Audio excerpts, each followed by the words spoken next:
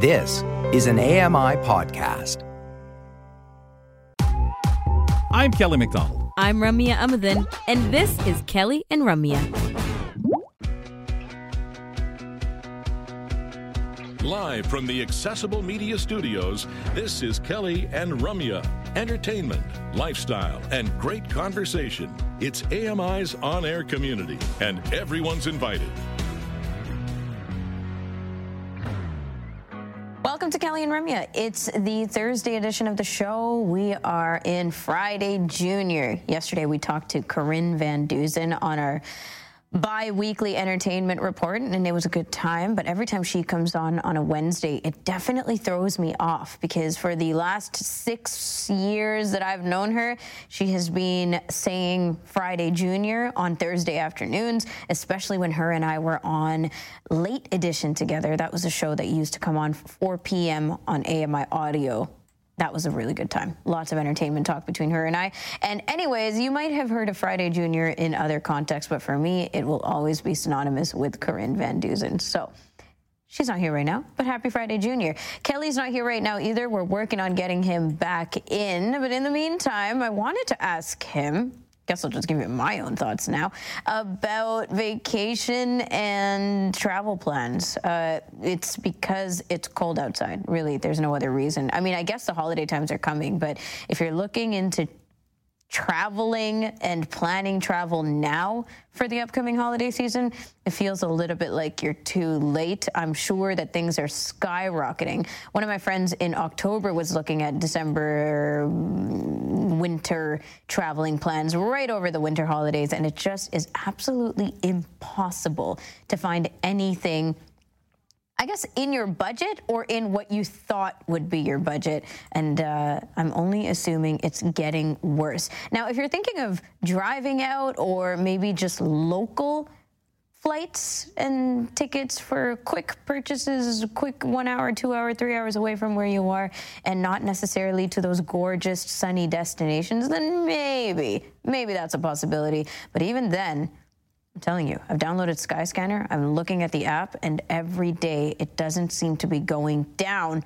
just up. So if you have any more comments on that, then you can please send your tips and tricks of how to get cheap traveling going over the holidays to me, because I am looking. Kelly and Ramya at AMI.ca.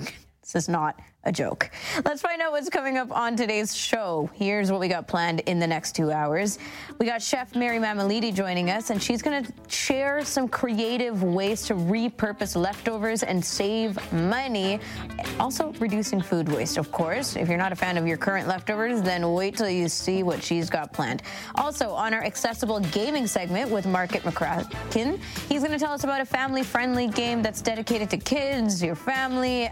He's had a lot of fun with it, he says, and we'll also talk about the accessibility behind the game. Plus, weekly roundtable time. If Kelly is back with us by that time, we will be chatting with Vice President for Content and Development at AMI TV and AMI Audio. That's John Melville, and he's going to be joining us to flip through some things that we found interesting topics, but also some conversation around the network. Okay, I talked about holiday travel. Let's talk about holiday jobs. Indeed is reporting Canadian postings for seasonal holiday jobs are down by 30% from a year ago in a softening economy and cooling labor market. Indeed, senior economist Brandon Bernard says the slowdown in holiday job openings is likely due to the cooling macroeconomic environment, as well as industry-specific trends like e-commerce and remote work. Of employer hiring appetite over the past year, and it's pretty similar in seasonal work and other areas of the economy as well.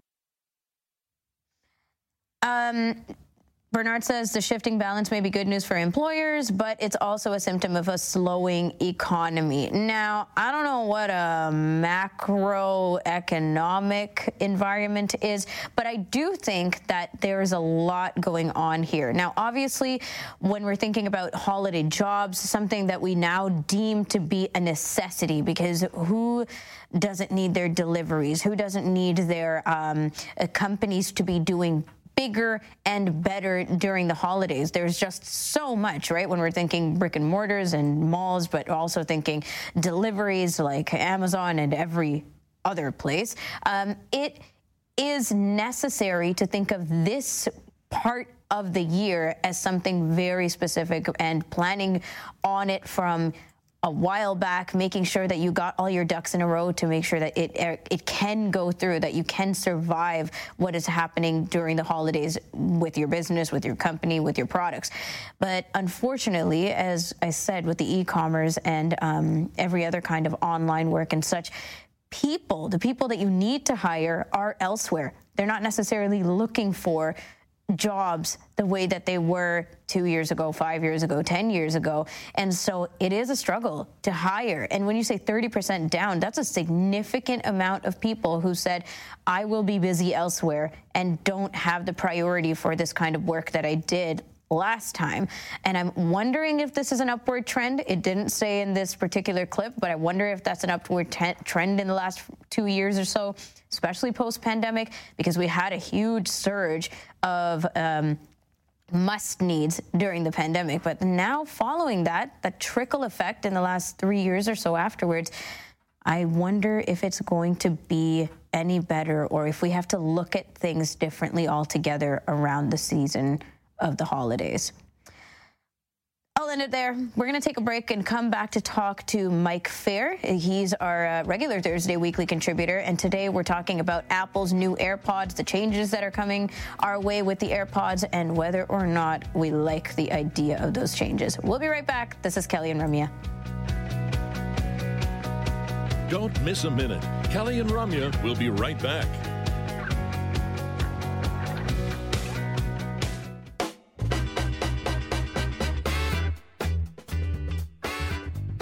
Welcome back, and thanks for hanging out with me. It's just me right now. I'm Ramya Ahmedin. It's feeling kind of lonely. It's usually a co-hosted show. It's called Kelly and Ramya. Kelly is in the wings. He's going to be back soon, hopefully. In the meantime, though, we are going to get to some fun stuff, at least fun for me, because I love talking tech. Let's bring on Michael Feir.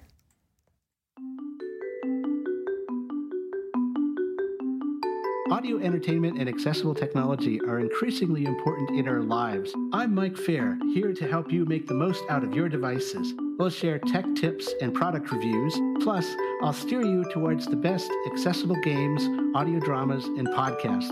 We'll talk about it all here on Kelly and Ramya. Mike, it's because I said technology. I was definitely going to say Michael Babcock, but you are Michael Feir, and you're here on a Thursday. It's not your fault. It's me.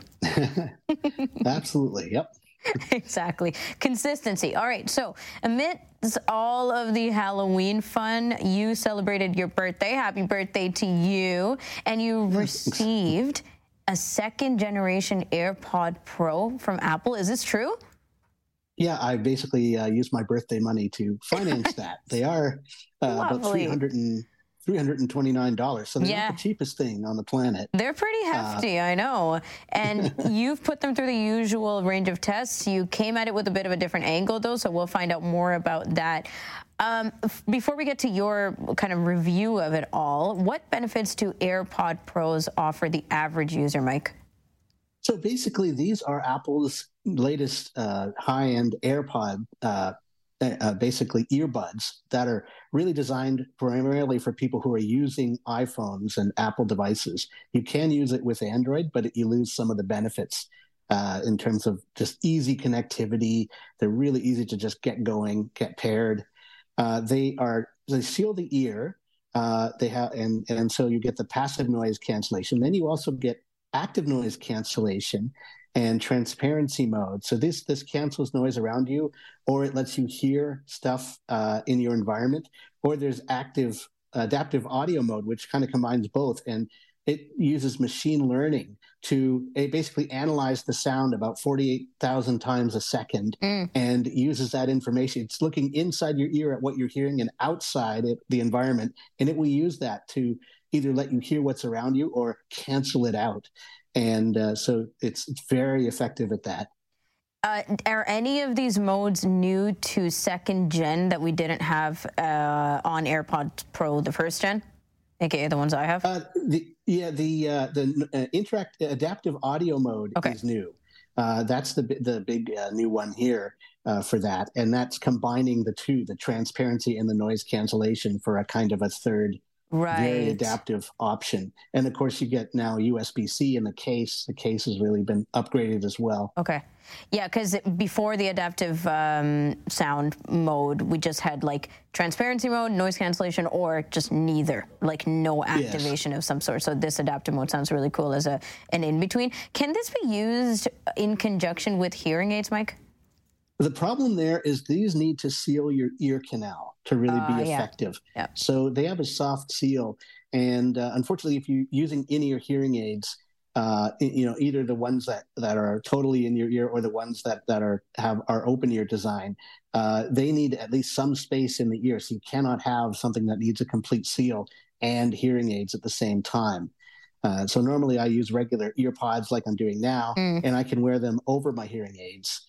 Now, of course, my hearing aid is broken. So while I'm waiting for that to be repaired, these are coming in very handy in various ways. It's you really buy these with the thought that you're using them exclusively in your ears. There shouldn't be anything else like hearing aids in there, because it's not just the seal, it's the wire. You want to be careful about the wires that hearing aids have and not to put pressure on them as well. So I guess if you are hard of hearing, you'd want to kind of check to see if these are actually helpful for you without hearing aids, right? Exactly, Okay, how about the batteries? Let's talk about how long they last. So batteries, Apple's given you 6 hours in each, a fully charged AirPod will last that long by itself. And then in the case has a further 30 hours of battery length in that. So that'll almost get you through a 2-day weekend. It's getting up into that territory. Yeah. The only thing to keep in mind is the more active features, all that analysis and stuff, if you're using the noise cancellation and things, it will chew up more battery. So you're not going to get that full time if you're using more of the advanced features. But if you're going with like the offsetting with all the noise stuff off and just going by the cancellation caused by the sealing of your ears, then you're going to get the full 6 hours plus, the full 30. So it's a pretty good battery life. Sounds good. Can you give us I always think of, by the way, with the battery life, the way that I think about it is, can it last an entire plane ride, or am I going to lose my AirPods in the middle of a plane ride and have to carry backups? Like, this is the part that annoys the heck out of me. This will get you through a plane ride, no problem. At least a 6 hour, right? Yeah. So give us a sense of the case and what it feels like, because some people who may not have used AirPods don't have an idea. So the case is rectangular. It's longer than regular AirPods. It's kind of farther out to the sides and shorter. And then the edges are rounder. So imagine a rectangle with rounded edge sides all over. The only flat parts are the back and the front. Everything else is curved. And at the top, along the top front, there's an indented line. It's sort of barely there. You can use it as kind of a catch to lift up the lid. It's a magnetic sealing lid that snaps closed very satisfactorily. It's kind of fun. And it rises on hinges. On the back, there is a very slightly indented button. That's a little circle on the back, and that's a button that you can use to pair and reset your AirPods and change between connectivity modes. So that's on the very back. On the left side of the case, there's a lanyard installation point. So it feels like a couple of tiny little holes. And then on the bottom of the case, you have a USB-C port and a tiny speaker on the bottom right. It feels like a little scratch, but it's actually a speaker. So that lets it make little noises to help you locate it if it's lost, or inform you when it's charging and things like that. The charging, does it beep now when you plug your AirPods in? Okay. It's a slight ding. Yeah. Okay, that's great, because that actually wasn't available for the first gen AirPod Pros. Yeah. Yeah, it's a nice little addition. And how about, because a lot of our comparison today is for AirPods versus AirPods Pro second gen, right? So what about the AirPods themselves? Are they shaped differently than the originals? a little different because, like the normal AirPods, the stalks point straight down off the bottom of the pods. These are angled forward and sort of inward, so they line up more with your mouth. And so that's kind of nice. And they also have little flat parts on the fronts of the stems, and you can swipe your fingers over them to control the volume, and you can squeeze the stems. So like squeeze will pause and resume, get phone calls. 2 squeezes will jump tracks. 3 squeezes will jump backwards. And then you can decide whether squeeze and hold on each AirPod, does it change noise control modes, or does it summon Siri? There's a couple choices there. So there's a lot of control in those stems. And they're shorter than the regular AirPod stems by a little bit. I certainly have noticed that. So that's essentially what these are like. And then on the front end is where the seal is. So on previous original AirPods Pro, the little bubble kind of seal went into your ear canal. Yep. But this one is off the front and angled inward. So it kind of seals against the front and top and bottom of that ear canal and relies on the back of the headphone to sort of complete the seal on the back. So is that strange feeling? Does that feel strange than usual earplugs? Well, I've never had the first generation Pros, but for me, it's different because, I'm used to thinking of things like that as that seal the ear as hearing aids. And this is not. These are not hearing aids. So it's a bit different, but it's the same kind of seal.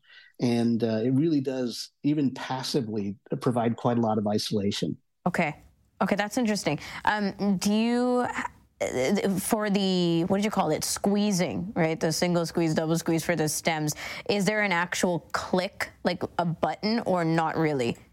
Do you get any feedback? It's kind of, yeah, you feel a tiny bit. Okay, like good. It's like those slight clicky buttons, but yeah, very, very kind of soft. It's not a sharp feel, right? No. So, but you do have that feedback, yeah. Okay, perfect. I was just comparing to the AirPod Pro first gen. How about the weight of the AirPods? I know that they're light because I drop them often and have to call Ira to figure it out. Yeah, the case does have a bit of weight to it, enough to sort of settles in your pocket nicely. It's not going to pop out on you, despite how slippery it is. So it'll definitely stay in your pocket. And I think that's the battery capacity giving you that weight there. But the AirPods themselves, you'll forget like they're in your ears after a while. They're that light. It's very, very light, and especially with transparency mode on, it sounds very open. And it kind of increases that illusion that you're not wearing any earpods. It's very true. Yeah. They are quite comfortable, I will say, and I've been, an earphone user for a really long time. I mean, granted, they're wireless, so if you don't have a lot of other wireless experience, you might think like automatically it feels much lighter, but they do feel weightless. How has it improved your listening experience to have these AirPod Pros? These have really been surprising, especially given my hearing loss. I wasn't sure how much to expect, but the cancellation really helped me pay attention and notice things more. Because it directs it so at your ear, because of how it's sealed, that I noticed details like bubbles in a soundscape of a calm island in the Calm app where you get waves and water flow. I hear a bunch of bubbles that I haven't noticed before. And I checked out things like Lord of the Rings, right? Those movies, again, lots more detail than I was ever conscious of listening to it before. So it does help in those ways. And then, of course, the transparency mode means that I can actually hear my wife ask me something and not have she doesn't have to repeat herself so many times with these in, because I can amplify that and amplify the environment and sort of compensate at least a little for my hearing loss until I get my hearing aids back. And that has been really, really helpful. So yeah, they're in a bunch of ways. If you're going through time when you don't need hearing aids, you can just wear them.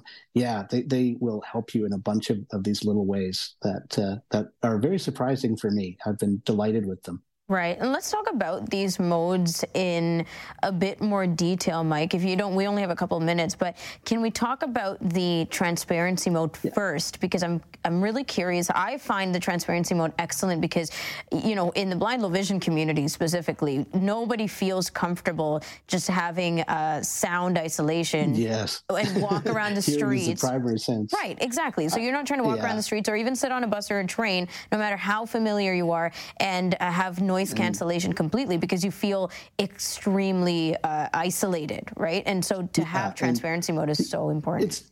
Yeah, and it's really helpful, especially when you can amplify that. I'll talk a bit more about that next week with how I handle that. But with it does provide enough that you can participate in conversation around you.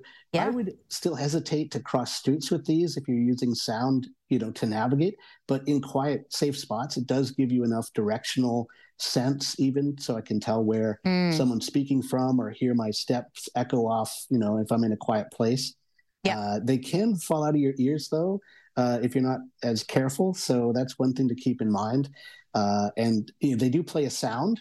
If you can get the Find My app to make them play a sound. But if you're too noisy in a place, that's not going to be as helpful. So just be careful where you use them, and things like that. So yeah, these modes, the active audio mode will try and adjust. If there's not much noise in the environment, it'll behave like transparency mode. But then if a loud, noise comes on, it will try and cancel that noise while still letting you hear the quieter stuff in the environment. Yeah, like if an ambulance passes by or something. I really appreciate that. Mm-hmm. Yeah, so that is really, I think, for especially people with normal hearing are really going to benefit from this.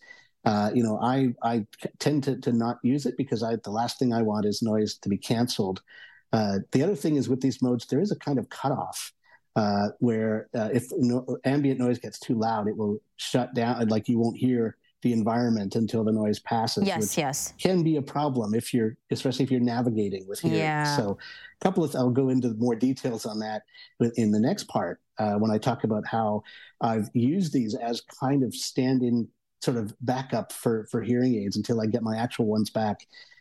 It's helpful, but don't think of these as replacement hearing aids. But boy, has it certainly it's kind of a go-between, right? Or it feels like they've used features and aspects of hearing aids for things like transparency mode for sure, to give people that kind of benefit along with. Awesome, Michael. Thank you so much. And we'll look forward to next week and more conversation then. Absolutely. We'll go further into the features these have. You get a lot for those. It doesn't feel like much when you hold it in your hand, but you do get a lot in these AirPods. Yeah, a lot of improvements as well, and just niche opportunities and experiences coming through. Then we'll talk to you next week. Alrighty. Mike Feir joining us on Thursday to talk audio entertainment and tech, and we'll get into part 2 of these AirPod Pros 2nd Gen by Apple next week. You can order them as well with the USB-C case on the Apple website or Apple Store if you have an iPhone. After the break, we're doing What in the World with Grant Hardy, and one of the stories he wants to bring up is a German couple wanting the ultimate American wedding experience. I wonder where that went for them. We'll be back to find out more on Kelly and Ramya. Stick around and learn something new. Kelly and Ramya return with more in a moment.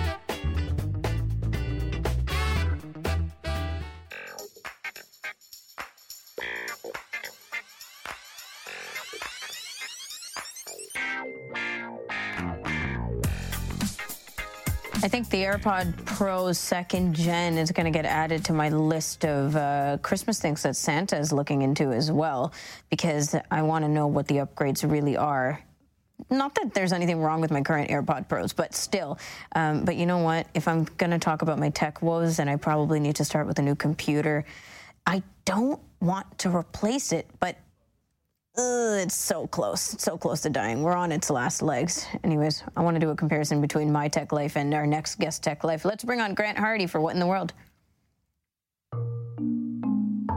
Do you want to know about the craziest stories news has to offer? Look no further than What in the World with myself, Grant Hardy, where I explore the most preposterous, comical, and mind-boggling stories from all across the globe. Grant, is there anything in your house right now, or on you, I guess, your phone, your headphones, your braille displays, your computer, that you know is on its last leg, but you just won't proactively replace it? I would not say proactively. I would say more just literally that financial cost. But if I could, because I'm someone who loves technology, I always hear about new exclusive features. They're fun. I see the benefit. I think it would make a positive change in my life. If I could, I would upgrade every time something new came out. Like Clearly. you, I would, Yeah. you know, the new AirPods, the new, probably like both a PC and a Mac, brand new. I would love to have just everything imaginable. And I agree. I'm just itching for those new AirPods. If only there's some way I would accidentally, air quotes, leave my AirPods in like an Uber or something. Yeah. But then would it be you that has to buy it, or would somebody be like, "Oh, Grant, I'll get you one of those new AirPods"? But it's Santa that would get them. Oh yeah, true. Real, right? Yeah, exactly. I just need to come up with the right sob story. Convince somebody to get me the AirPods. Yes, the Uber might not be the sob story you're looking for, but I guess trial and error. I guess. Grant, it's What in the World. This is where you bring stories to us, where we flip through some of the quirkiest things around. Where do you want to start? All right, I'm going to make you wait a little bit for the story we were teasing. Yeah, and we're going to start with kind of a sci-fi one. I mean, I think it's kind of something we've all maybe heard about or imagined, but humans have been mining so many different places, right? Oops, I gave it away. The ocean, the whatever, like offshore, digging stuff up. And the next place is going to be outer space. And they're saying that it is not just a possibility, it's a reality. And some companies in Canada have already received research grants to begin looking at this. Okay. What are we looking for? So essentially, as we prepare to enter more like deep space, we're going to be visiting the moon again soon. Apparently there's sort of a new space station that's like a jump off point to the moon, Mars, and beyond, whatever. I just hope they have announcements on the spaceship so you know where you're going. But no, just kidding. But essentially one of the priorities is just mining for stuff that you would need, like water, material, whatever the stuff that you would need in space. So basically like using it as close to the location as possible. However, there's also the goal of mining asteroids for what we call PGEs. Those are things like platinum, group elements that are needed for the clean energy economy, and apparently we are looking at mining those and bringing them back to Earth. Okay, and these are what grants that people have, companies have applied for? Like, who's really like, here's our money. This is what you should spend it on. Make your pitch. Yeah, gee, I don't know, but it's kind of something that I've thought is almost inevitable, like using space to solve some of our problems. But again, it's one of those things where like I'm not a scientist and I don't know like if there's stuff that we're not thinking of that could happen. Fair, because it's not just the mining aspects, it's the process of what they're going to do to go, right? To get this kind of thing done. So yeah, I guess you're right. It is we're looking at almost the end game of this, and not just like, now where do we go from here? Seems interesting though. There's one other element that you may be wondering about, which is who actually owns stuff in outer space. Oh, are we talking space rights? I'm sure that if there's actually sentient life forms out there, they may have something to say, but for now there was an agreement between the US and the Soviet Union decades ago, non-binding, that said that basically nobody can really own anything in space. However, there have been some different strides lately. So the Moon Agreement made a improvement over outer space treaty rights in that, quote, it allows you to go and explore and appropriate certain things, according to a lawyer, professor of law. Yeah. So essentially, it's the Wild West right now. You know, there's so much going on here with AI and arts and rights for this, that, and the other, just, you know, with the writer's strike and entertainment. But it's great to kind of flip the switch and be like, yeah, but in space, who owns this? And who owns that? And how are we going to get to the bottom of things? This is wild.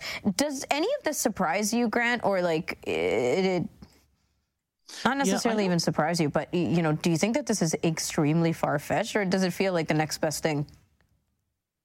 I don't know. I guess in a way it feels like it's kind of a natural evolution. In a way, I'm actually surprised that we don't have more information about space ownership and property rights, because I know that, for example, like a lot of people wrongly think that the ocean is kind of a Wild West, and that if something it is also happens, it is. But I think there's certain treaties, conventions, whatever, where, for example, you know, if a crime happens on a cruise ship, it used to be that it was a little bit difficult to sort of, you know, punish that. But now I think that the ownership, I guess I'm thinking more laws, though. I guess the ownership. That's what I was just going to say. Yeah, that's fair. Because on Earth, like, we've already figured out a whole bunch of stuff that we can then utilize to catapult all this other conversation with deep sea exploration. But with space, we're still in that infancy of competitiveness and, you know, where are we going and who's going where first. Like, it feels way early in discovery stages to talk about.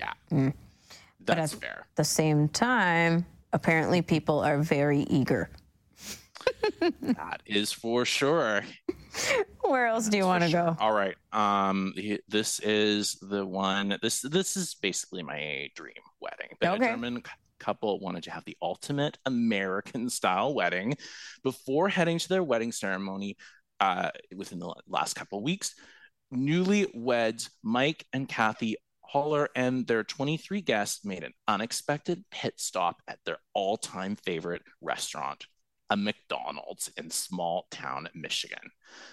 The couple rolled through the drive-thru in a red Mustang with the establishment's jingle, "I'm loving it," plastered across the doors, and its distinctive golden arches emblazoned on the hood.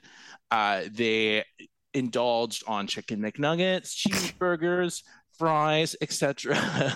And they said that whenever they travel, and this is true, actually, I've heard this, that McDonald's in different locations have different sort of unique items on the menu. And every opportunity they have, they go to McDonald's. And this was sort of the way that they wanted to, I guess, tie the knot. In fact, one guest said, I think when someone asked me about my favorite part of the wedding, one of the first things that will come up is McDonald's. How many people did they have at the wedding? I think it was about 18 guests. Oh, that's nice. I'm thinking about the finances, and it would be great. Did they customize the experience in any way? Like, it wasn't just a generic McDonald's wedding. 23 guests, sorry. I mean, I am picturing, I mean, I don't know how much you can really, like, customize. Like, oh, I would like my burger to be a little more sort of upscale. They'd be like, I have no idea what you're talking about.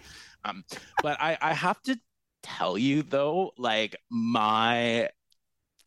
because I'm a little bit of a plain eater, whatever, just little secret between you and I, and all the listeners and viewers, this would be my kind of thing. Like, sometimes if I'm going to like a really fancy dinner, whatever, or for sure, like if I had a wedding one day in the distant future, I'd be like, you know what, I'm kind of craving like some McNuggets. I mean, I'm going to either get my guests in on this, or if I can't do this, just kind of sneak in myself at some point during the day. I mean, doesn't it seem like the ideal meal? Okay, I will tell you, one time, my friend and I went to have a very expensive meal. It was for her birthday. We were young. She's like, I just want to do this. And we spent like $150, $200 on each meal. And then afterwards, we were so hungry, we went to McDonald's next door. Yeah, because Yeah. Go ahead. That's life, right? So we went there, and then we're like, this is more satisfying than the meal we just had. So, yeah, like after a wedding, maybe the bride and groom didn't eat enough. Maybe the guests are still starving. I don't know. Like the day's gone. It's a blur. It's very for show. And then you end up going to McDonald's and having the best time of your life. Now you're just kind of fast forwarding through that first experience, and it's McDonald's. That's what I'm talking about. Yeah, it's kind of cute. Real quick, I think we have a little bit of time. But a 4-hour system interruption in September at the Veterans Affairs Medical Center in Kansas City, Missouri, has been attributed to a cat jumping on a technician's keyboard. Apparently, the technician made this claim on one of the regular weekday calls held by the U.S. government department, where quite a lot of people, I think they said about 100 or around there, were on the call. 100 people, contractors, vendors, and employees, and blamed some IT problems on a cat. And it turns out that cats are responsible for a number of IT problems. One person commented, "This is why I should get a dog." Just wanted to mention really quickly that I agree, for the simple fact that your dog will feel guilty about it. Your cat will be like, I don't care. Whatever. I mean, kind of glad. It was funny. It was fun. It's not my fault you put keyboard to my access. Yeah, no, it's true. And I was thinking, too, we should make a reel or some type of montage about with all the Zoom calls we've heard in the last 4+ years where people are like, oh, sorry, my cat's on my keyboard. Like that is a line now.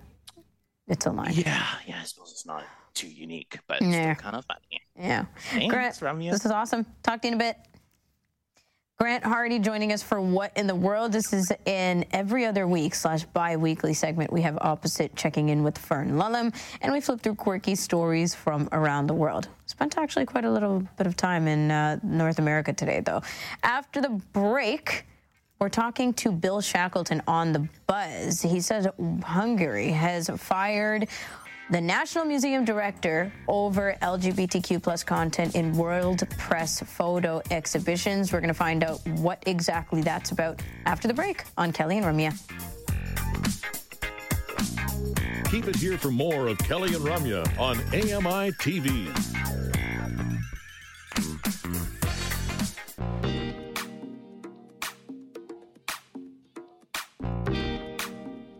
Still hanging out here because we are here for 2 hours. This is Kelly and Ramya, and guess what? Kelly is also back, so he's hanging out with us. Thank goodness, because I was just about to read the top secret items of the roundtable, which comes on later on in hour 2. But Kels, you're back, so I won't read it yet. No, don't be a My cursor is poised, my screen reader is ready, but I will wait. It's a wonder you broke into the safe to get those treasured items. What's wrong with you? My good heavens. I barely had to do a thing. I just got an email in my inbox. Here you go. Kelly ditched. This is the roundtable. Can you imagine? I love that. You know what? Everybody just loves it. We take it and say, yeah, I'm just taking time off again. You know, that's what you call just taking it for the team. Sometimes we have weird things happen, mostly when we never know. Hey, how come that's happening?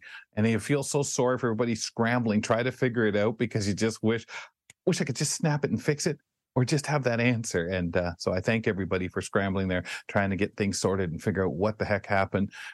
And now we're back. And now we're back, and now the roundtable is going to hopefully go as smoothly. But isn't it interesting how Melville's it's not just today. Yeah, but it's not just you who has the rights to spread around these secret roundtable clips. That was the point I was trying to make. Others have sent me the roundtable clips. Ooh. Interesting. Oh, well, sometimes people send them forgetting or... Yeah? Well, okay, I think it's the money that you pay out. I don't think it's just they forgot, oh, yeah, she's not supposed to know this. It's the, Well, I think they know. Well, I think they know what they're I think up to. I think the audience knows. Are you kidding? As cheap as she, there's no way she's spending money. They make a mistake. No, I just wait around and then people send me the stuff. You know, they just think you're supposed to have them. Oh, you weren't. Exactly. These aren't in the script in case you're missing these. I mean, whoever sent it to me. All right, let's get to the buzz because we're not done the first hour yet.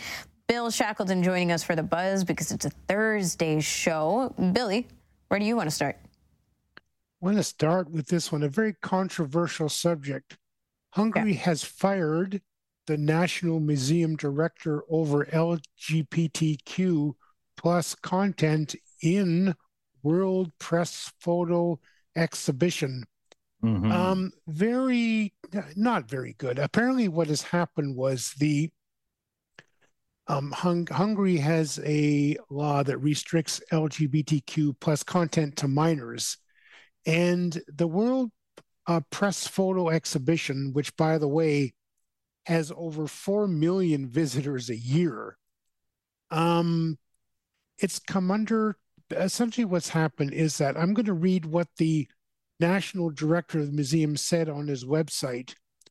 I take note of the decision, but I can't accept it as a father or a father for and a grandparent. I reject the idea that our children should be protected from me or the institute I run.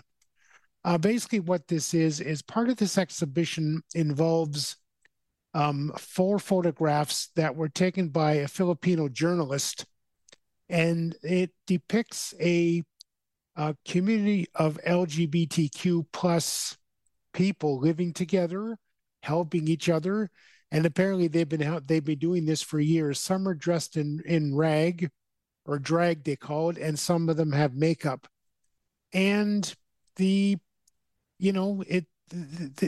was fired. Well, basically, I think he understands the law, but it sounds to me like he's totally in disagreement of the fact that our kids should be restricted, especially when you're talking about a world event so prominent as this. And one of the purposes of the festival or the exhibition is to promote cultural events. And I mean, if you're a government, you're promoting the festival or it wouldn't be there, and then you're restricting it. It just, the mind boggles. This is a very extreme but very real example of the kinds of conflict that is so real and out there, Billy.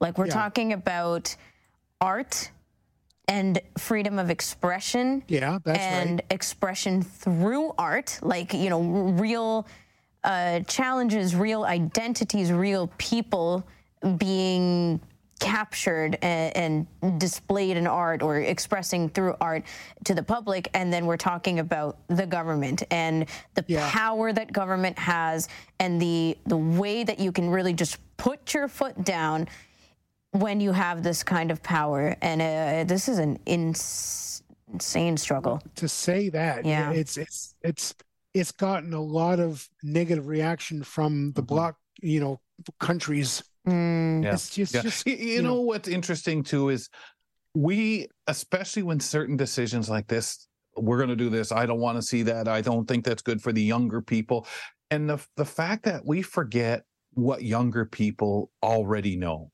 When I was a kid, Bill, when you were a kid, there's stuff you knew that your parents would, what?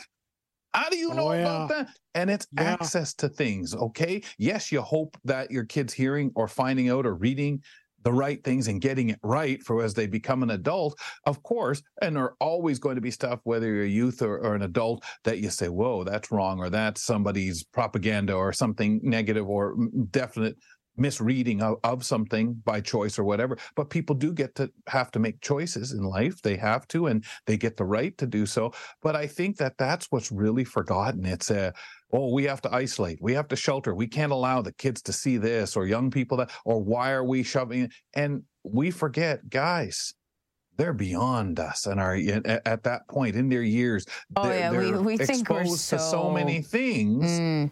Like, and you know what? You can sit there and say, well, I don't want you to see that here. All right, I'll just go down the block here and look over here.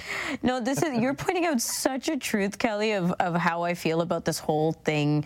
This whole argument to begin with, where parents or people of authority, people of power, believe that we can really restrict kids, that we can really censor these materials, and not just materials, but full conversations, full philosophies, and full identities of people, and parts of population. It's shown out there in the right way, as opposed to, well, that's fine, I'll just go home here, hide in my room, and I'll go to these dark websites or whatever. We really think we got a handle on this stuff, and I find it's ludicrous, to be honest with you. But it's interesting because the government, the nationalist government in Hungary, they restricted the availability of materials that, quote, promote or tolerate and depict homosexuality. And this is television, films, all kinds of media, advertisement, literature. So this is just one part of this argument for them, one snippet of the picture, right? Like, they're really going hard with the restriction.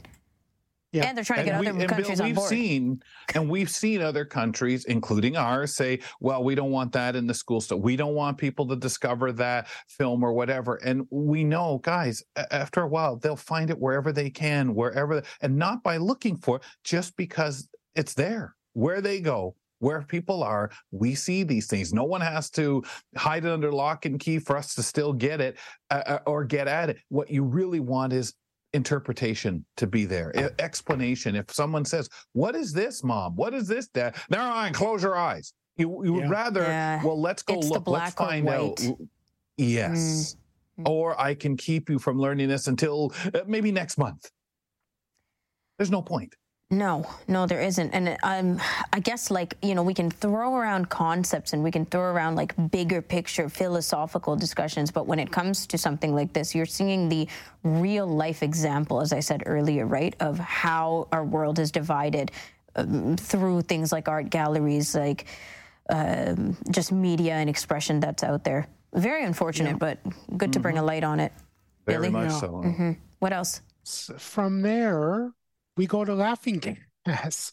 I mean, how do we transition from Hungary to laughing gas? Well, tell us. Yeah, I'm going to tell you. Britain bans laughing gas to curb antisocial behavior. So a ban on the recreational use and possession of nitrous oxide, also known as laughing gas, comes into effect in Britain on Wednesday, and I guess it was yesterday. And the laughing, your dentist uses it, and laughing gas is, when you blow up helium balloons. I know we've been to parties where we inhale the gas, and it's kind of interesting. It changes your voice. It gives you a high. Yeah, the helium does that. Yeah, the laughing gas. Yeah, it's the third most commonly used drug between 16 and 24-year-olds. Wow. And it basically could cause nerve damage or paralysis. And the other issue that they're having is people are throwing away gas cans all over the street in Britain. So there's that kind of thing. But how are you going to blow up your balloons if you don't use that? What are you going to use? Well, you would use helium, right? Laughing gas is different, isn't it? Like nitrous oxide. I guess. Nitrous oxide too, Billy. I believe a lot of cars used to have it for turbo, in the racing. They made it illegal. They said, no, you can't use that because it would give that extra boost to it, I believe, if I have that right. Maybe I watched too many Dukes of Hazzard episodes or something like that. But I believe they had the NASCAR and that banned the use of that years ago because it allowed your car to really go at a dangerous thing. So I think it's one of those things you can't. But yeah, the laughing gas, that's interesting as a get high tool.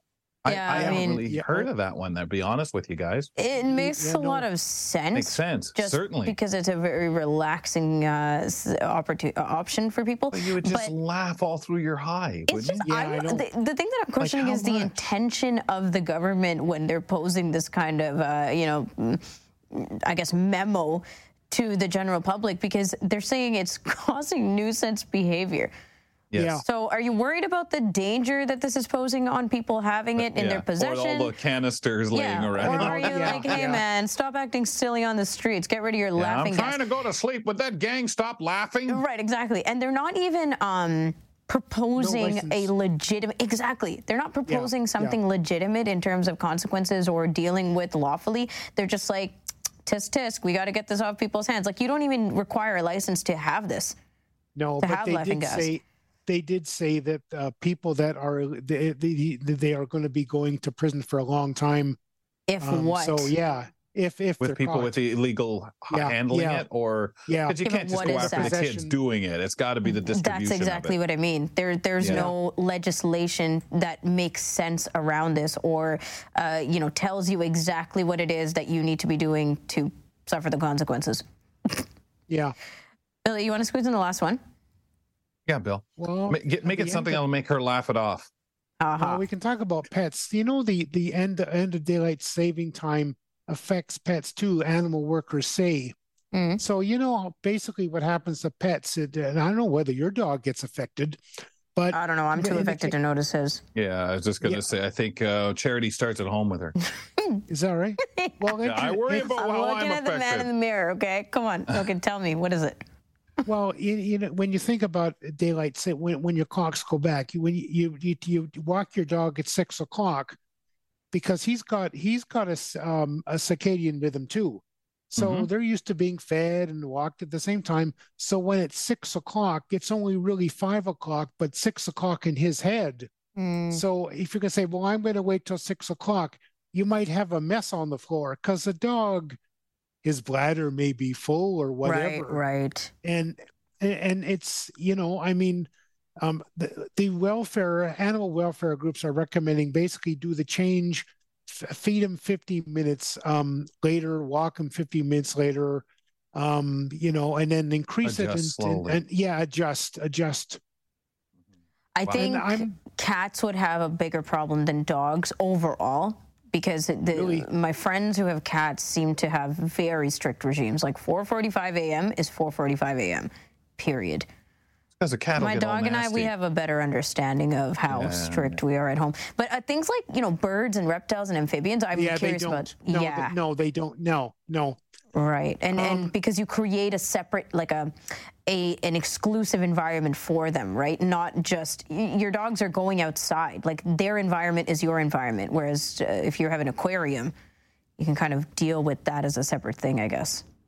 Yeah, well, I'm wondering if our listeners, how many, if their pets, if their dogs are affected. I don't know.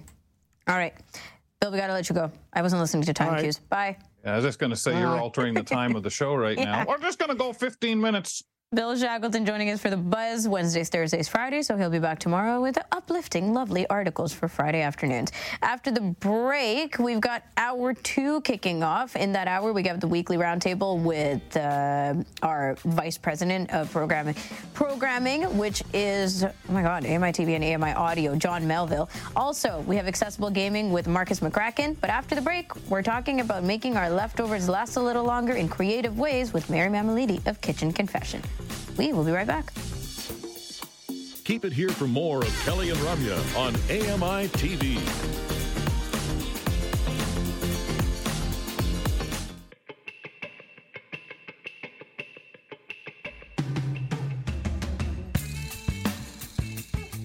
I have to tell you about the book that we're discussing. If we can get the right book figured out for November, geez, our book club falls on the last Tuesday of the month on Kelly and Ramya, and we will be discussing women talking. Kelly, you said something about maybe not reading this book?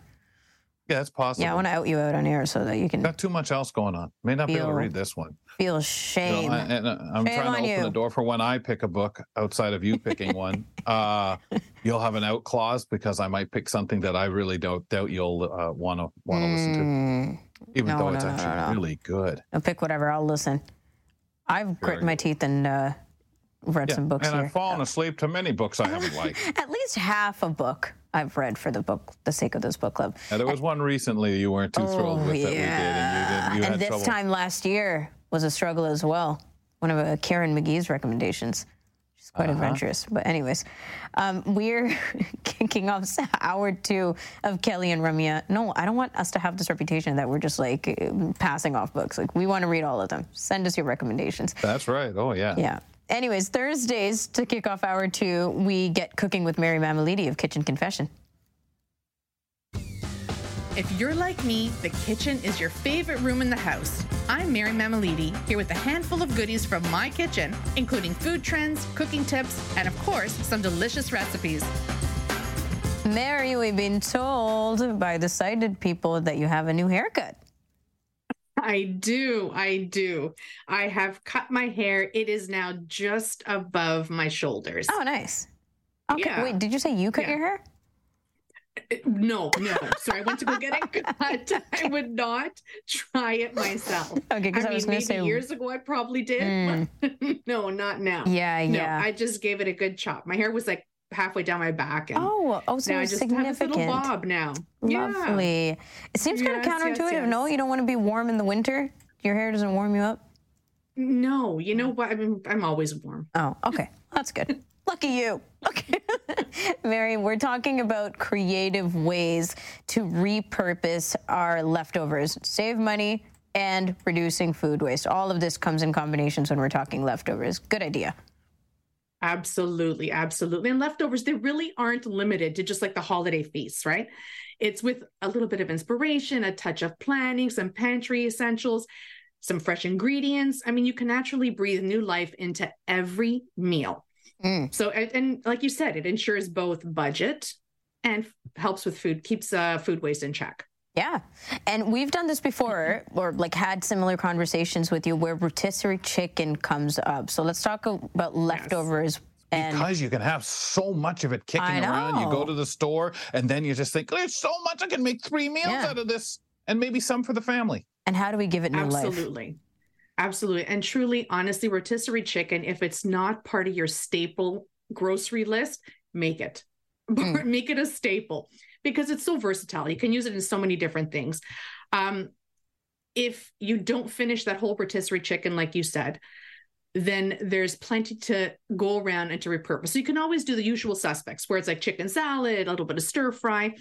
But what if you want to get a little creative? Try turning that leftover chicken into creamy chicken chili. Oh, so simple. Yeah. It's so easy and it's delicious. It's a 1-pot meal. You know, I love my 1-pot and 1-sheet meals. Just add some shredded chicken to a pot, some corn, a few warming spices, maybe like oregano, some cumin, garlic, jalapeno, a little bit of onion, bell pepper, some chicken broth, white beans. And then at the end, once you've cooked that all up, now again, the chicken's cooked. So you're cooking everything up. It cooks up really quickly. Add some sour cream. It gives it like this creaminess to the broth and it's loaded with flavor. It's just so good. And then you can also, if you guys want to, do you love chicken soup? Yep. I love chicken noodle soup, right? I mean, it's just, especially when you got a cold.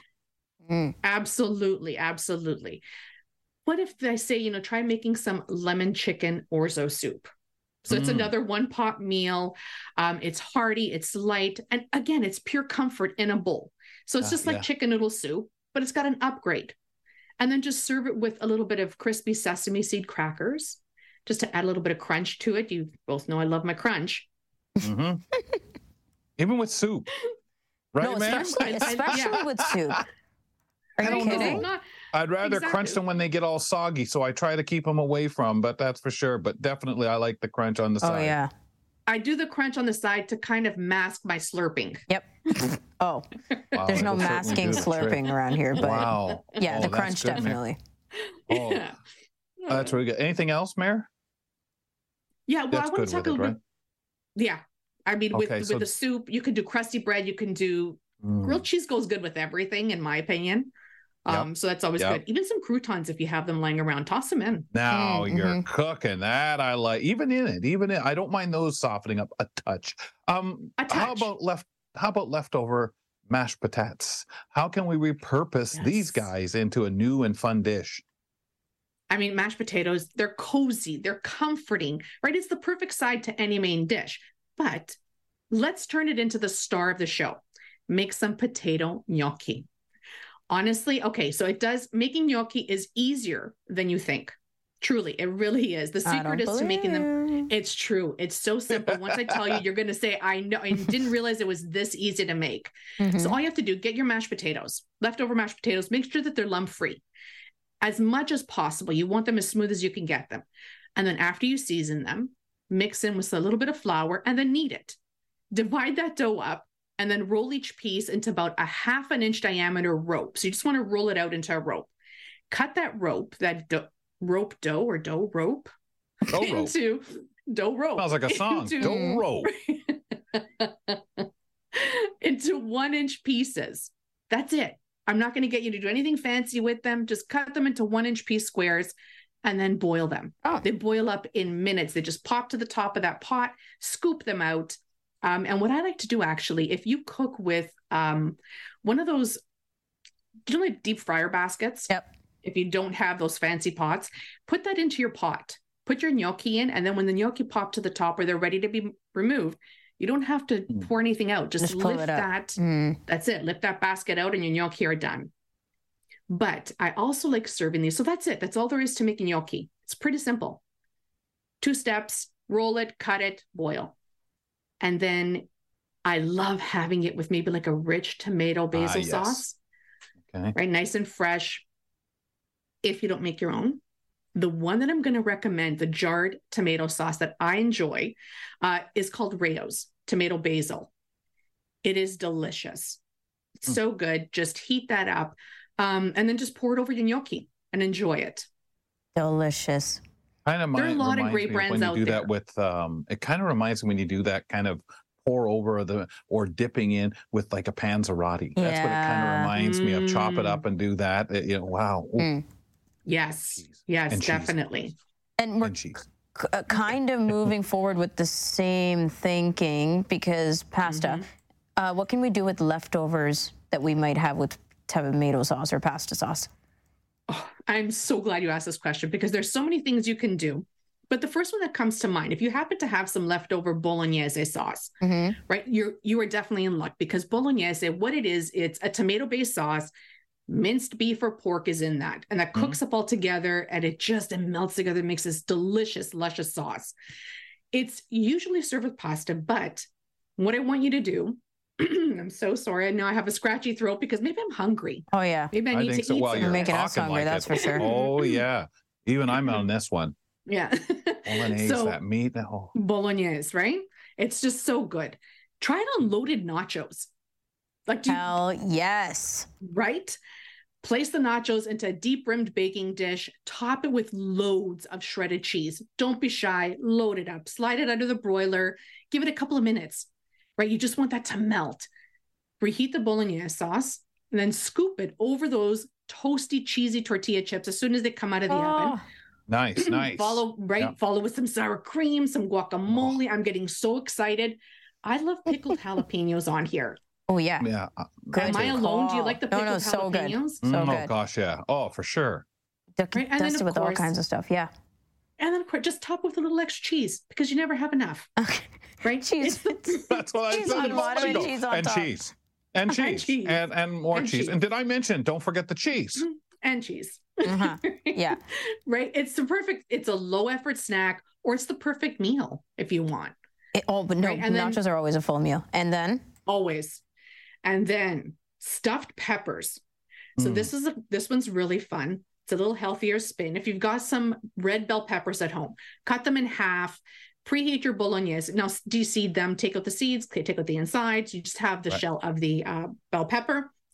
Reheat your bolognese, add some leftover rice if you have it, spoon it into like the halved peppers, top with some grated, wait for it, mozzarella and Parmigiano, again, cheese, and then bake for a healthy light dinner.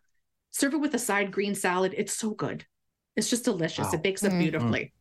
Yeah. Boy, that'd be good. And it gets you that kind of meal. It's a meal in the pepper itself. Yeah, absolutely. And it's filling. It is. Mary, this is great. Thank you so much. We got to leave it there. We'll pick it up though, right, Mary? Let's pick this up. Yeah, why not? Absolutely. Okay, sounds good. we still haven't gotten to any of the proper vegetarian stuff. That's good that we stopped here. Okay, like you said, that's enough for now. Exactly. Go back to your nachos. They're so healthy, Mary. man. Thank you. Bye. Nice haircut. I mean, says the blind person. Says the blind person to the other. I will take it. I may not be here when we're talking vegetables next segment, but oh well. Mary Mammoliti joining us for our weekly cooking chat, and she's also available on kitchenconfession.com with all the discussions, recipes, and the podcast. If you go and check it out on your favorite podcast platform. That sounds like me with the next book. I might not be there for it. Oh, yeah, come on. Let's talk a little gaming. Hopefully you'll be here for that at least. Accessible gaming with Markus McCracken. That's what's next on the show. We got a family-friendly game that he wants to highlight. Find out more about it after the break.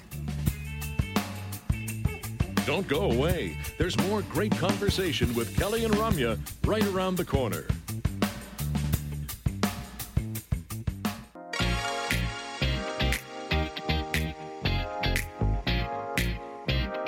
Welcome back. We're continuing on with Kelly and Ramya well into hour 2 of the show. Quick reminders, 2 to 4 p.m. Eastern Time is when we air live on AMI TV. You can catch the first edition of the show at 4 p.m. Eastern Time on weekdays on AMI Audio. And if all that is just too much for you to bother with, go to your favorite podcast platform and find us there.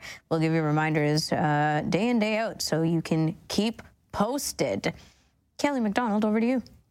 Thank you. Well, and we're getting lined up as we walk through our second hour of the program. It's time to mess around a little bit. Let's maybe get into some gaming, folks, as we welcome on the second Thursdays of the month. We do some accessible gaming with Markus McCracken. Markus, welcome back to the show. How are you? I'm great. Thank you for having me back. Life well. Anything we should know you're doing and promote here? YouTube, anything? I'm always on YouTube, but I recently just won a copy from my friends over at Three Dads and a Console and Outright Games, a Christmas game, actually. It's called The Grinch Christmas Adventures.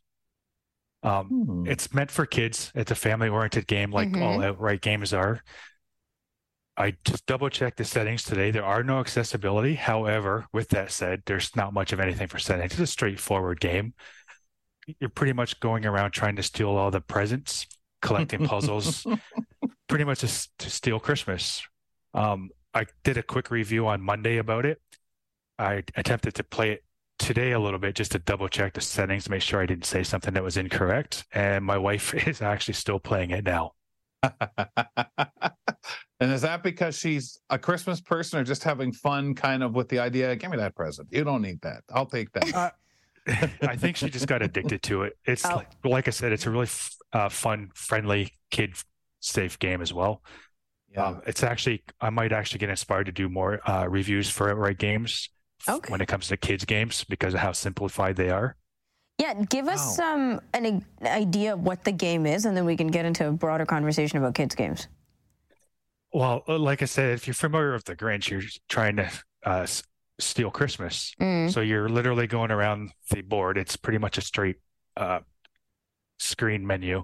You're just going around collecting the presents, dodging things like spiders. There's a couple nutcrackers in the game,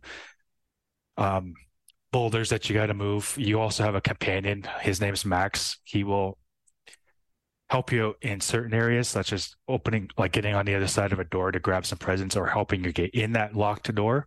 You also have to hide sometimes because you don't want the families to wake up and catch you trying to steal their gifts. Oh, nice. So right. Yeah, it's a pretty straightforward game. What happens if the families wake up?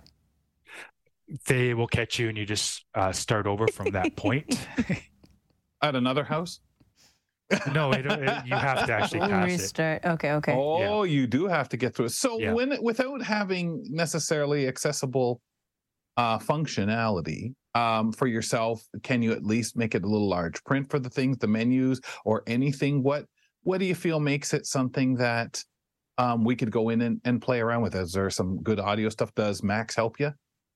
Okay, so Max is very quick to help you. So when you switch to the dog, you've got like a matter of seconds to use them. But as far as the accessibility goes, when I first reviewed it on Monday, I had the Zoom with the Xbox that's built in just to read the menus. Other than that, I haven't used it. Depending on your vision level, it is very possible to play, or you can use the co-pilot feature. So you could, if I wanted to play with my wife, then we could just use the one controller but hooked up to 2 controls. Yep. So it's very well doable. Anything else around the accessibility of this game other than co-pilot, which we brought up in other scenarios also?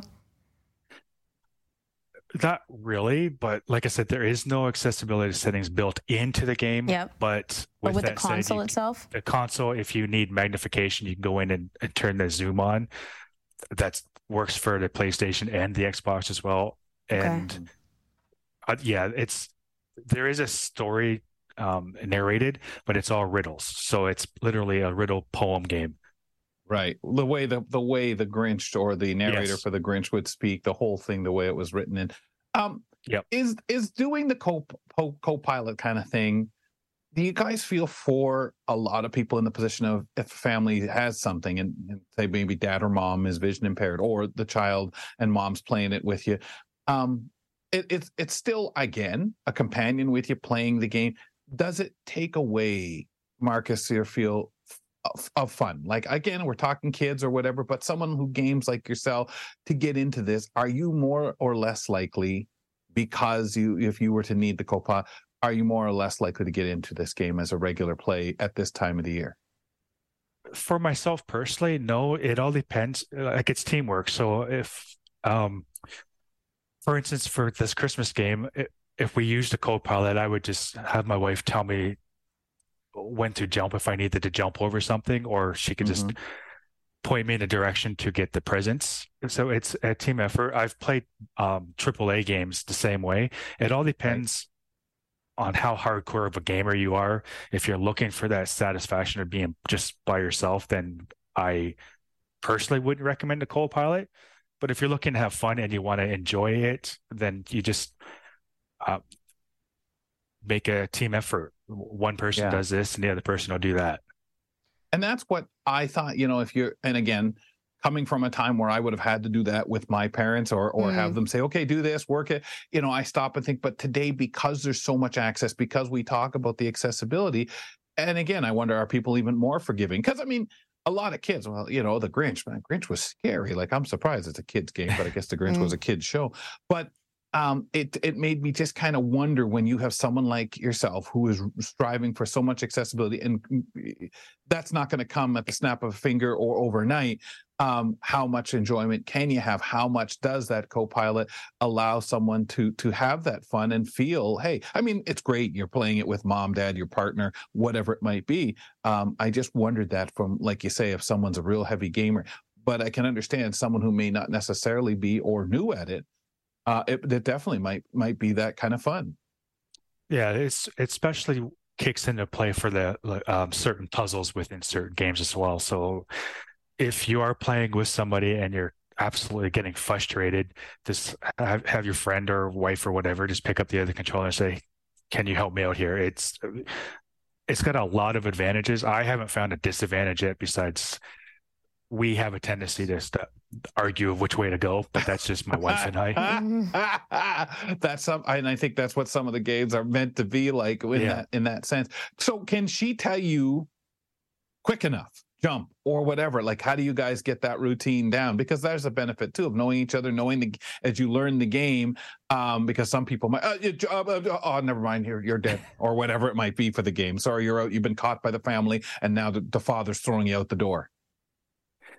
Again, it all depends on like the game and the level of play you're playing. The Grinch, it's pretty basic. So you're either gonna, I think I managed to jump on a spider once or twice, but I have a habit of just pushing buttons when I know my wife is going to play with me.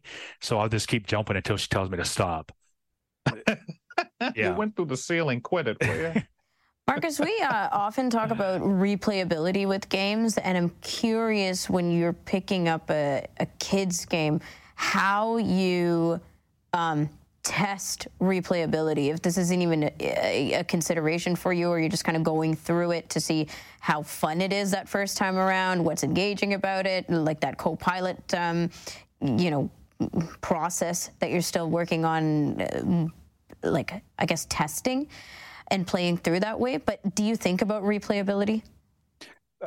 This one, It was actually because I had won a copy of it, so I figured I might as well give it a try. Yeah. Both my kids are grown, so it'll be a while before our grandson can play it. So it will be definitely replayed once he's old enough to play it. I think there's a lot of replayable, especially in Christmas games. It only comes once a year. So by the time it comes around again, you'll forget what to do, and you'd have to replay it if you want to play it. True. And is this something that you would go back to, or do you think that people would go back to if you were to project seasonally at least? Oh, I think so, especially when it comes to outright, because they're focused on family kid games. Yeah. So if they can add to and it's a the classic. Grinch, or even if they can add to the Grinch. And Marcus, could you do that with this one in your mind? Obviously, okay, I'm sorry on probably the question, but accessibility wise, what would you feel, how easy to make this one that way? And do you think it would be a big enough game that it would be worth it to them to do so? I think if they wanted to add an accessibility setting in it for subtitles, that would be one major thing. If they keep adding to their games in general and have that right mindset like I know they are getting, I think it'd be a beneficial in the long run, because gamers are all ages. And especially with parents with young ones now looking to get them into possibly gaming and educational games and just fun games, we do need to hit that accessibility options within some of these developers. And I think Outright would do that. I haven't tested a lot of them. This is my first hands-on, but that's when I go to my guys at Three Dads in a Console who always play their spokespersons for Outright games. It's interesting to think about seasonal games, because you do have to put them in a different category altogether, right? Yep, it's you do. Not just genre, it's time of year, it's maximizing and optimizing how many people you can get into that. Because as soon as, Jan 1st hits, you're out. You're not thinking Christmas anymore, or festivities, or the Grinch. So, yeah, I wonder how much consideration is put into, will people come back next year, or if game distributors and developers just think, it's got to be a one and done, and that's the way we have to think about it for marketing purposes. I think if they do it right, they could either add to the Grinch. I was never really a fan of the Grinch, so I don't know how much more they could add to it, or they could just develop a different thing. another Christmas story type game. But I guess even just an update to it to take this into account and care, because it's the naming, it's such a classic. And even if it's not necessarily an update, there are things that I'm sure you could pick up, like patterns or mechanisms of the game that people enjoyed, because there's stuff that people are looking for that we're just not aware of, right? Like, does this work? Does this work as a game? Does this work as a concept in the game? Do people enjoy this particular aspect of gameplay? And then put that concept into another game, that cookie cutter. Well, absolutely. I think that's very well possible. Possible. I think with a game like this, because of what it is, it's what it is. It would be that hoping that it has a longevity and people want it every year, that families like playing it. Like we have those board games and certain things you would only break out at Christmas time, because I think that once you had this set a certain way, then you'd probably get the cry of don't go changing it, because of people, when it comes to classic, things stay. Interesting. Marcus, pal, thank you, man. Thank you. Always fun to talk games, Christmas games, the Grinch.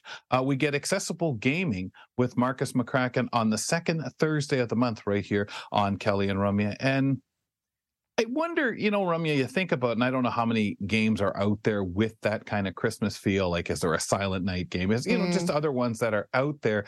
But it's interesting because you think you create this game, which is different than the show, the movie, the play, the story, the Grinch story, I'm sure. Right. And they've made up their own. I don't know if there's other similar games kind of called Grinch 2 or Grinch something else, or the Grinch did this or that. But it's really an interesting idea when you think about, what do you do to change it? Do you improve on it or not? That's a very interesting question. Yeah, and how much in development is something like this for you to, really invest in it, or is it just a throwaway? Is it just a possibility? It does seem like a one-off, doesn't it? Exactly. All right, well, interesting things to think about and talk through with Marcus. So like having him on monthly. After the break, we have the weekly roundtable. Our guest today is Vice President of Content Development and Operations at AMI, John Melville. Kelly McDonald has picked some topics for us, maybe some probing questions for John. I guess we'll find out after the break. It's fun, insightful, and inclusive. Kelly and Ramya return in a minute.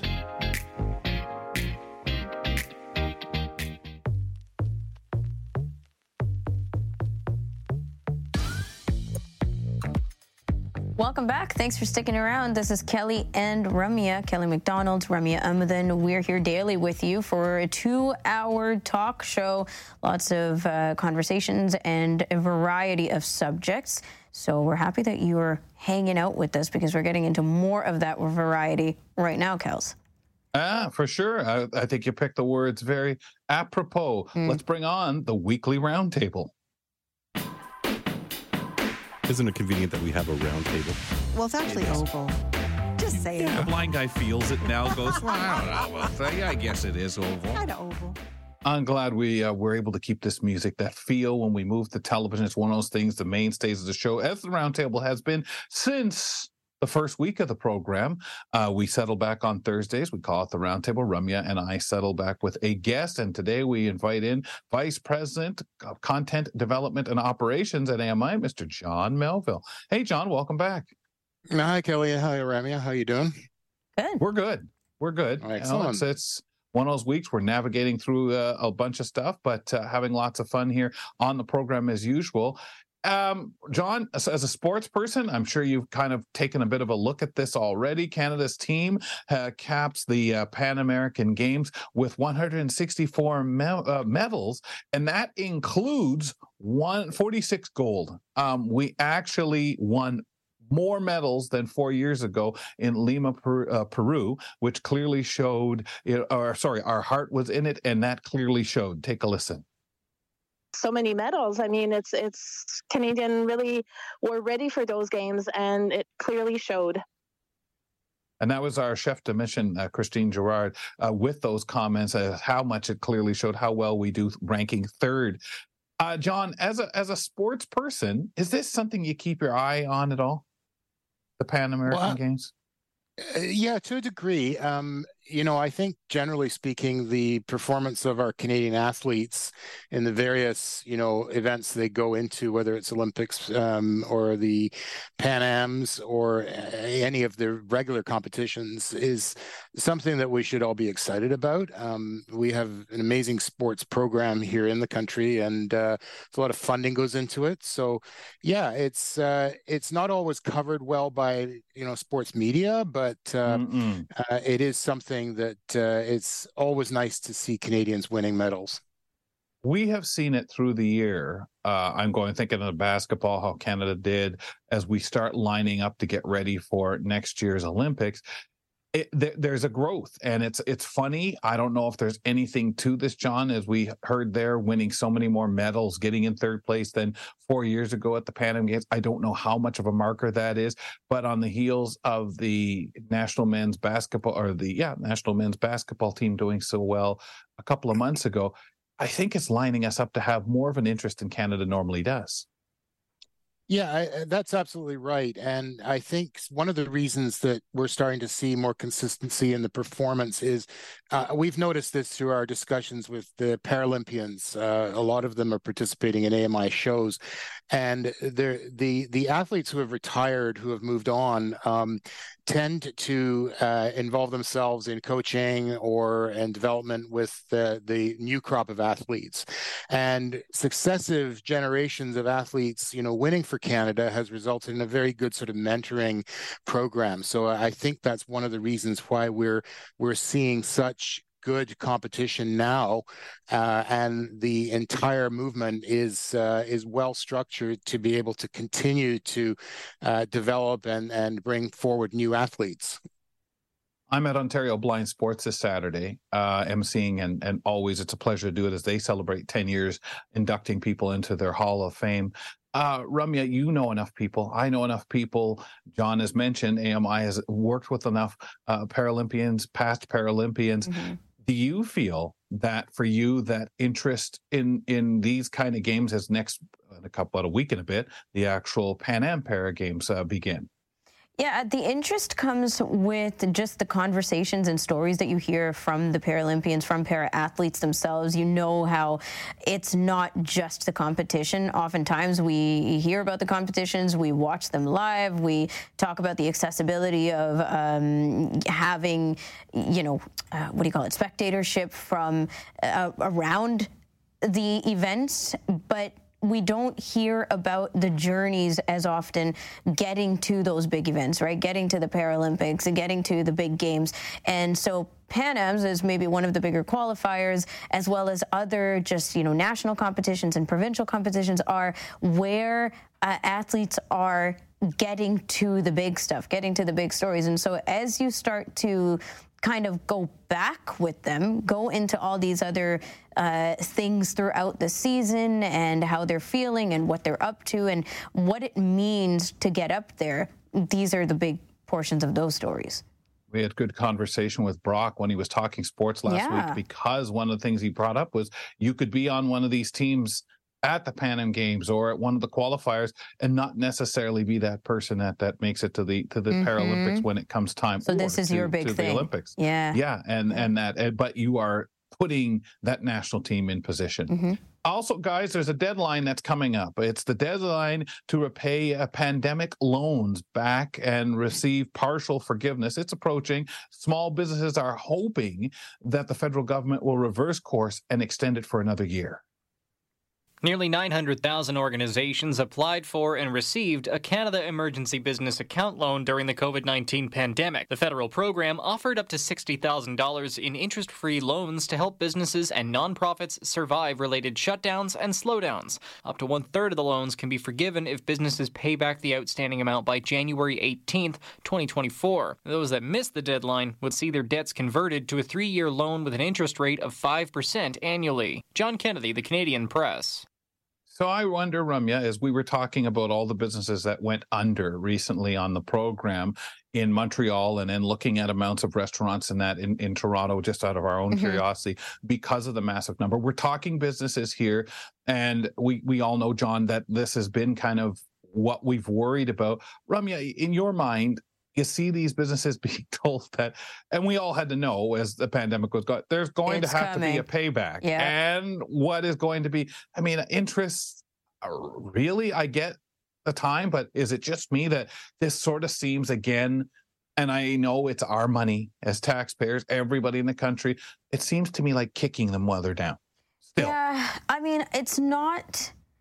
I don't want to say it isn't ideal or it's the wrong choice or, how dare they, because I don't know what the alternative would be, Kels. Like, we know what it's like for the economy to have given out is not the right word, but you know what I mean, to give out all that money, to support through this, and to have done it in a very drastic way, almost like as emergency scenarios, because that's what was happening. We were plummeting. Businesses were struggling so much and at such a ginormous scale that something had to be done, and that something was done in the form of loans and grants and all these other things. But there had to be, as you said, a time when the other shoe drops and we have to think about repayment. So I don't know what the right way of doing it, because as with everything else around this conversation, it was unprecedented. Yeah. John, we have to think about that even here at AMI in the sense of what goes on, the holdups for moving forward, licensing, for example, on broadcasters' minds right now, because so much was held up, and it puts companies in quite a tenuous position. It does. I think we've all had a lot of time during the pandemic and our work from home life cycles for 2.5 years to spend a bit of time forecasting what this change would mean, and now that we're sort of in the change and through it, as you say, the payback and whatnot. I think we've had a license extension through to 2026 because of a few reasons. The CRTC is just backlogged right now, but it gives us time. We always forecast our revenues, and look about 5 years out, which is as realistic as one can usually be in spite of, in mitigating circumstances. But I think, the important thing to remember is, that money is, in the story you were talking about, was extended to people. And, there is a payback. I wonder, though, sometimes about the inconsistencies of the messaging from government. Yeah, for sure. Here we have, businesses or looking to be paying back with 5% interest, which isn't terrible over a 3-year period. No. But on the other hand, the whole ArriveCan scandal, which I've been following, how many billions of dollars did the government waste on that? And, when there's any sort of call for accountability, everybody runs for the exits, So it would be nice to see government walk the walk, and instead of, expecting, every Canadian to have to, do their bidding essentially, yes. and wear it on their backs, anyway, kind of got me going on that one. Well, and it was almost a pry it into people's hands, saying, look, and almost with the don't worry about it. When our attitude is, yeah, but don't tell me that. I know I got to worry about when you're coming back saying, didn't that help? Well, it did, but it's still tight. Yeah. Anyway, can I get it back now? Or can you start paying it back? John, we've recently at AMI started marketing the company. And this is something that I know from my years being at the company, we've had those times where we've run out campaigns, and you can see us on CBC and numerous other broadcasters that are airing promos that kind of push people to our AMI Plus and so on, the things that are going on and our methodology. John, can you talk a little bit about what this does for an organization like ours? Because I think about everybody in marketing, and what do we put out there? How do we interest people in either our service, a part of our service, as well as walking the talk that we do about accessibility and promoting whether it's the Paralympians, whether it's the communities, the various communities we serve? Sure, I'll do my best. It's very busy out there with respect to messaging, many channels, many content options. I think for AMI, what we do it sort of maybe two ways. We do what we called our sort of brand marketing, which is, I'm sure you guys have seen our new spot that was actually produced in-house. And it's running in a major campaign on a variety of other Canadian networks, and really talking about AMI Plus being an inclusive organization that AMI is, and essentially espousing our values in a 30-second spot, really to get people that may not be aware of AMI or what AMI means. If they actually come and watch it, they might find content that really relates to, what they're thinking about. So that's one kind. And the other kind that we do is more specific. So if you're already familiar with AMI, and you can kind of see it now with the screen roll that you're showing, we're advertising various brands and shows and things like that are playing in the channels, AMI Audio, AMI Tele, and AMI TV. And if you want to go and watch Sightseers or Kelly and Ramia, we give you information about where that's on, what platform you can watch it on, etc. So we are really sort of doubling down on these efforts, because if we're creating all this great content, we need to let people know about it, and we need to let people know where they can find it, right? Otherwise, nobody's going to see it, right? So we are committed to this, and we're going to really be, putting a lot of effort into this type of communication with Canadians in the coming months and years. Awesome. Ramya, you're that one voice that begins the one promo. Have you noticed it, or have you been able to tell it's yes. It was chopped from another promo. That's the one you're talking about, right? It was, yeah. I just wanted to be sure it wasn't just me. No, it was me. It is you, right? Yeah, that's what I thought. I just wanted to be sure. I was like, hey, man, that sounds thanks for bringing that up. Yeah. Yeah, I was just returning the outing favor. Remember the books? Remember the audiobooks discussion earlier? You're not going to read that book, right? I knew you had something up your sleeve to bring up now. Oh, yeah, for sure. Guys, one thing I'm kind of curious about, ahead of next year's Juno Awards in Halifax, organizers have actually gone out of the way to announce Maestro Fresh West as actually the newest inductee to the Music Hall of Fame. They're going to be doing this, of course, at the about at the the Hall of Fame.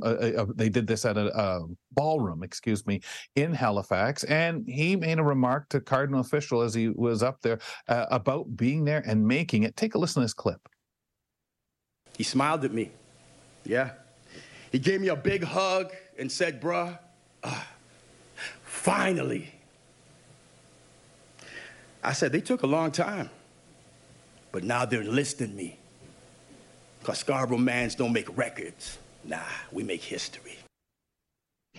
John, bruh, now I know you understand all about the music in that sense from being a past musician, but what we look at here is the first. And we were talking about this on the show with the Rock and Roll Hall of Fame and how that is so inclusive. And we see this with Juno Awards, which have been around, what did we say, 72, I believe, is when they came to be. And looking at where we're moving now and history making, as Maestro is kind of commenting, and that comments they did with the Cardinal official and the response. But I just look at it and smile big, John, because we are starting to move in that sense. And when you see this here in Canada, and the diversity, whether it's Indigenous music, whether it's music made by Black Canadians or whomever, and some of the solid stuff we've heard from Joni Mitchell and everybody through the years, there's a big pride thing now. Well, absolutely. And I think it does go back a long way. Canada's always punched above its weight in terms of music output, even before the CanCon regulations came in 1971, which led to the Juno Awards, named after Pierre Junot, the head of the CRTC back then. But we were out in Saskatoon on one of our trips to meet our prodcos with Jim Crisco, the Count, that Jim Crisco. And we stopped and Sylvie Faquette was there too. We went to see, there's a memorial, not a memorial, but a statue there, Joni Mitchell. And it was, the pride that we felt. I mean, we're obviously boomers, some of us, and maybe Gen Xers. I think I should speak for myself only, but I'm a boomer. But nonetheless, it just showed how far back Canadian music has gone and how much influence it's had on the world stage and continues to have. And it's really exciting. I still love, even in my older years, the new acts that are coming out and watching them, go from Scarborough to the world stage. And we all know the big acts that have been recently famous, not the least of which is Drake, Shawn Mendes, all of these worldwide musicians now that still remember where they came from. And that's sort of the Canadian thing, isn't it? Yep. Nelly Furtado coming back to host Ramya.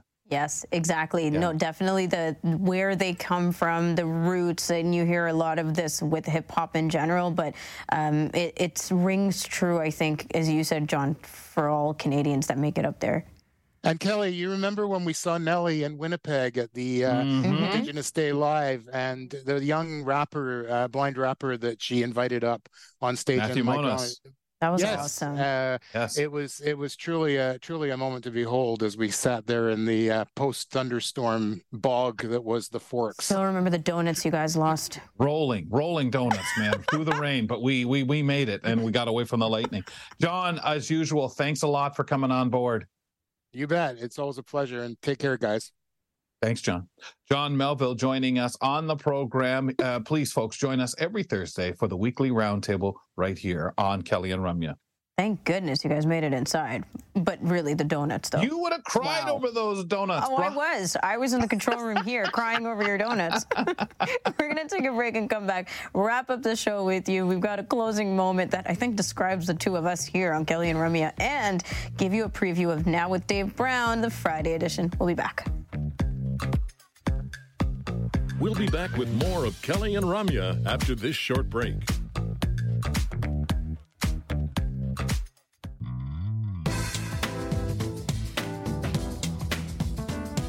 You've done it again, Kelly. You've said absurd, ridiculous things in the last 10 seconds of the break, making us come into the show trying not to laugh. Come on. Don't you have a straight face? I'm blind. No. I can't tell, right? No, obviously not. I'm still laughing at Maestro and brah. You know? Yeah. That always makes me giggle. We got to have some options to extend these breaks. We really do. It's not enough 2 minutes sometimes. to recover. That's the stuff you want everybody to copy and use for a blooper reel for like on the 27th when we're doing the show. Let's leave some of this stuff out completely. People don't need to know these sides of us. Boy, you're really outing everything out today. Jeez. I don't know. And I tried a different blend of coffee. I don't know what's in there.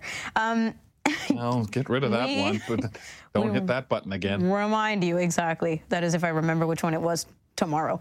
We remind you to check out the Kelly and Ramya podcast by visiting your favorite podcast platform. We're pretty much everywhere, so pick your choice. Go over there, search for Kelly and Ramya. Is it you that has Vanity Card today, Kels? No, Irene did our Vanity Card today, our director. Well, then, check out Irene's Vanity Card at the end of the full show podcast. Or not. Ooh, lots of stuff getting out today. All right. Oh, good All right, grief. fine.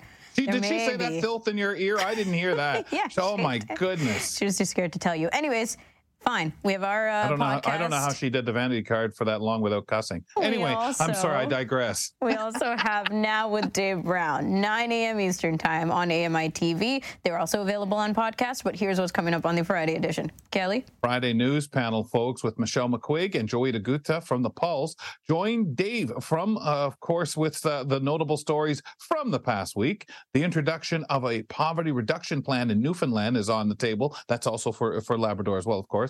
The plan includes an expansion of a supplement that low-income families, as well as a basic income for residents 60 to 64 who are receiving social assistance. Of course, that's to close that gap that might be there. The panel will ponder if this approach could be a template on a national scale. Brock Richardson will have sports on the show. Greg David from our AMI marketing department will discuss some of the AMI and other network programming that we can find in observance of Remembrance Day this weekend, of course, on AMI TV. Absolutely fabulous. 9 to 11 a.m. Eastern Time on AMI TV. Okay, so there's a word, all right? This is a word to describe someone who gives an opinion about something they know nothing about. Does it remind you of somebody? Some Sounds people? familiar, vaguely. I don't know, maybe. Anyway, the word is an ultra-crepidarian.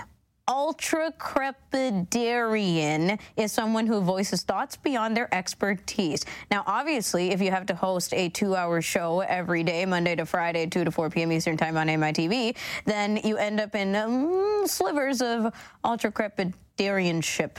Don't you think, Kels? Ism? Oh, of course. For sure.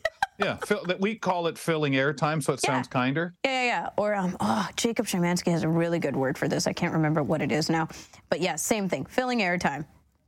Nonsense, maybe. That's what I go with sometimes. Extending conversation. Yeah, exactly. Here's what's coming up on tomorrow's show, amongst all the filling airtime. Microsoft is offering protection for politicians against deepfakes. Yeah, right. We'll see. John Beeler has the details on our app update. Ryan Huey on the Chatty Bookshelf has a special edition where he's live on location at the Providence Effendium Rhode Island Library there. It's going to be really great. So fun. We have all that and more on the Friday edition of Kelly and Ramya. Join us live at 2 p.m. Eastern Time on AMI TV or 4 p.m. on AMI Audio. We'll be back then. Have a good one.